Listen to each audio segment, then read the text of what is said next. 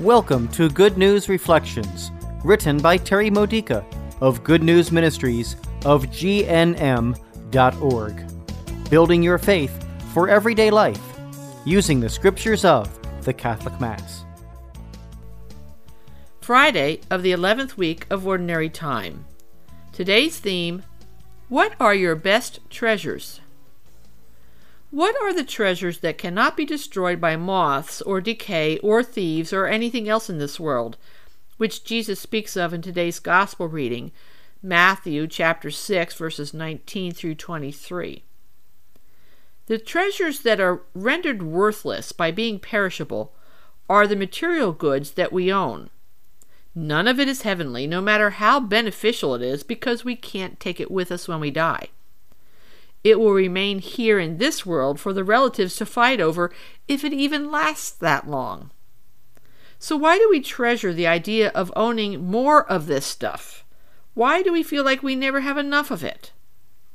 Why can't we be satisfied with what we have and instead long more for heavenly treasures? How cursed we are without realizing it. We even raise our children to embrace the curse. This was dramatized vividly to me one Sunday before Mass when I overheard a teenage altar server tell the priest that he wanted to become a criminal lawyer because that's how he could make the most money. I said to him, but money is not the most important thing. Helping people with your skills as a lawyer is far greater. He looked at me like I came from another planet. Then the second altar server joined in. He said, if money wasn't so important, then why are there game shows like Who Wants to Be a Millionaire? Let's consider the treasures we'll enjoy when we get to heaven. These are also meant to be enjoyed here on earth, because the kingdom of God is here, now, thanks to what Jesus did by coming to earth. List everything that's good in your life: the healthy relationships, useful talents, spiritual gifts, special interests, enjoyable ministries, enthusiasm for God. And what else? These you can take to heaven. Imagine Jesus multiplying them and enhancing and utilizing them to their fullness. There will be no barriers or limitations to these treasures when we join the communion of saints in eternity.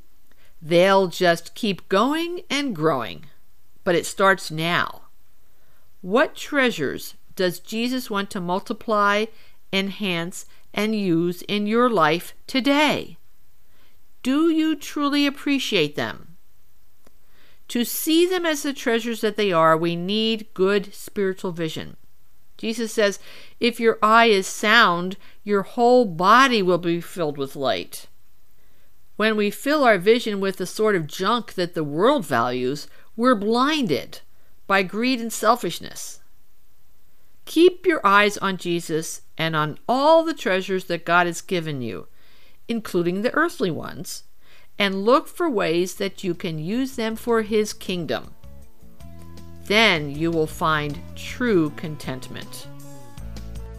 This has been a Good News Reflection by Good News Ministries of GNM.org.